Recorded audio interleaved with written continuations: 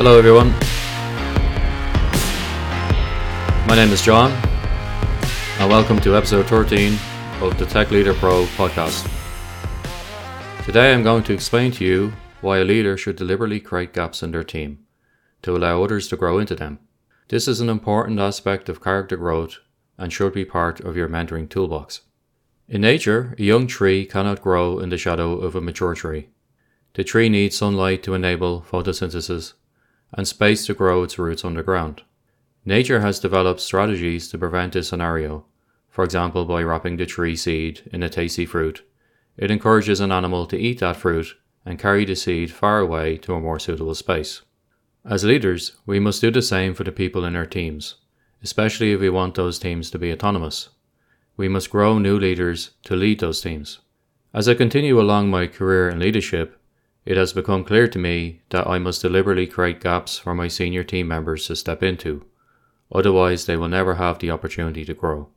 If I do not let them lead, then all decisions will come to me, effectively resulting in reverse delegation, where every minor decision gets delegated to me as a leader, which will make me the bottleneck and prevent scaling.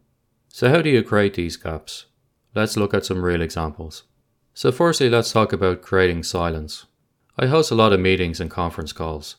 One simple technique that I like to use is to create a long awkward moment of silence on a call to encourage others to speak. They will literally fill that gap, more often than not, with their own ideas or perspectives. There is a saying that nature abhors a vacuum, and so do people. More often than not, they will be compelled to fill it. During sales engagements, this can be a very powerful technique. Experienced sales guys listen more than they speak, because they gather intel that way. By creating silence and allowing the prospect to fill that silence, a sales guy can learn new facts that can help them to close the deal or to move on to the next prospect within the target organization. In contrast, the worst thing a leader can do is monologue during a call or meeting. In such a situation, the leader learns nothing new while the audience grows frustrated. The only time a monologue is permissible is during a briefing or formal presentation. Otherwise, it is best avoided. If the silence has not been filled, you can press further by asking leading questions such as, "Does anyone else have an opinion?" followed by silence, or "Can I hear from anyone else?" again followed by silence. Invariably, natural leaders in the team will speak up, as the silence will be deafening for some. Put simply, good leaders breathe oxygen into a room, while bad leaders suck it out. People need room to breathe. Give them space, and then watch them be creative. Now let's talk about process gaps. While I love processes such as Scrum, none are perfect. There are always gaps to be filled, tweaks to be made, lessons to be learned, etc. Should you as a leader take responsibility for addressing all of these? I think not, and in fact I often leave them somewhat frayed at the edges to encourage others to take ownership of and fix their own pain points. If someone fixes a process themselves, they will feel a greater sense of ownership over that process. It becomes their process rather than something that was forced upon them. I like to follow the 80-20 rule on leadership input into process definition at the beginning. Namely, a leader should be involved in defining the first 80% of a process at a maximum, and let the team define the remaining 20% themselves. Over time, that ratio will reduce in your favor, until eventually the leaders within your teams are responsible for 100% of process definition as well as the execution. If you achieve this, your teams will be truly autonomous. Next up, let's talk about letting the ball fall. In a recent episode of the Developing Leadership podcast, Jason Warner, who is the former CTO of GitHub, mentioned the following metaphor. I am paraphrasing, but the meaning is the key bit. Imagine a group of people sitting in a meeting room. There is a ball on the table, and it is rolling towards the edge of that table. One person is happy to let the ball fall, as they do not know who owns it. A second person grabs the ball, preventing it from falling, and figures out who owns the ball afterwards. Jason argues that you want people like the second person in your team, who are willing to take ownership of a problem, even though they did not previously own it. I completely agree with this, and I love this metaphor. By the way, if you enjoy my podcast, you should definitely check out the Developing Leadership podcast. I will link to that in the notes on my website for this episode.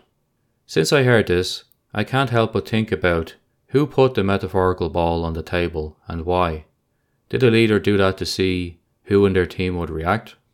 There are many real-world examples of balls that get dropped, and in some safe instances, it can be useful for a leader to drop one on purpose and see who within the team catches it.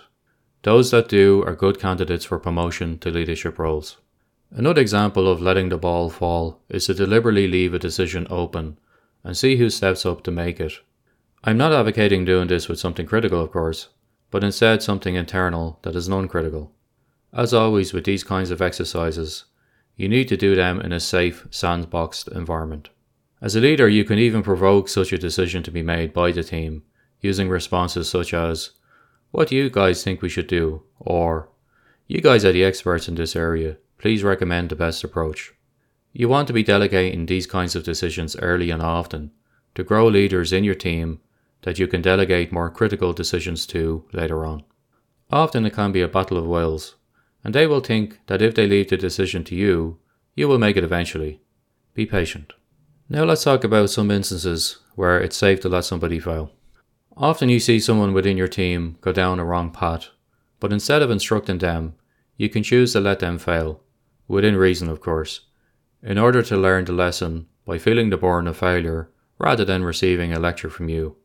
As a father, I do this all the time with my kids, and as a leader, you can do the same with your team. They will never forget a failure. The burden of the failure will leave a much more lasting impression and aid their growth not only as a professional, but as a human being. From a parenting perspective, this is often referred to as risky play. If you protect them too much, they will never learn how to pick themselves up when they fall. Once again, this is a sandbox approach and should not be done with any critical topics, when you really must intervene to prevent an imminent failure. So let's recap what we covered today. We said in nature, a young tree cannot grow in the shadow of a mature tree. Nature has developed strategies to prevent this scenario, and as leaders, we must do the same for the people in our teams. Young leaders need space to grow and a safe environment in which to make mistakes and learn. There is a saying that nature abhors a vacuum, and so do people. One such gap you can deliberately create is silence, be it within an internal meeting or an external sales engagement.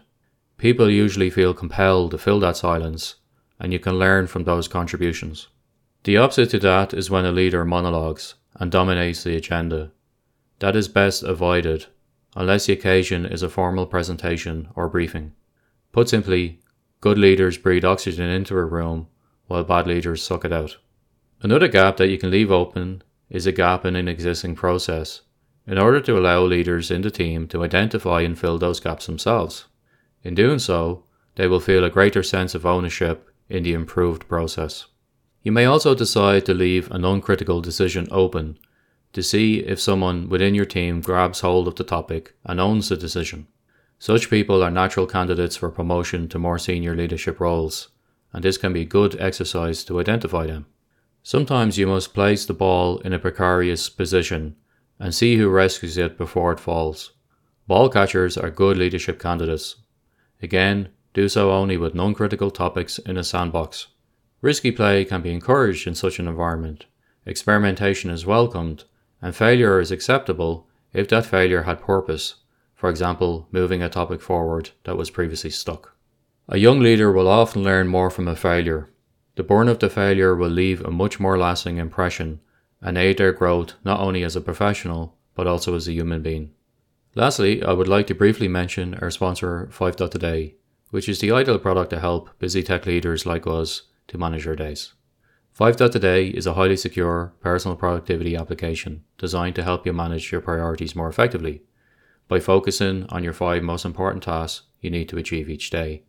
Our goal is to help you keep track of all your tasks, notes, journals in a beautifully simple place, which is highly secure via end-to-end encryption. Visit the URL 5.Today to sign up for free. I hope you enjoyed this episode, and I look forward to covering the next topic in the series with you soon. In the interim, if you want to follow me online, you can find my blog at techleader.pro or follow me on Twitter at techleaderpro. Thanks for your time, take care, and have a great week.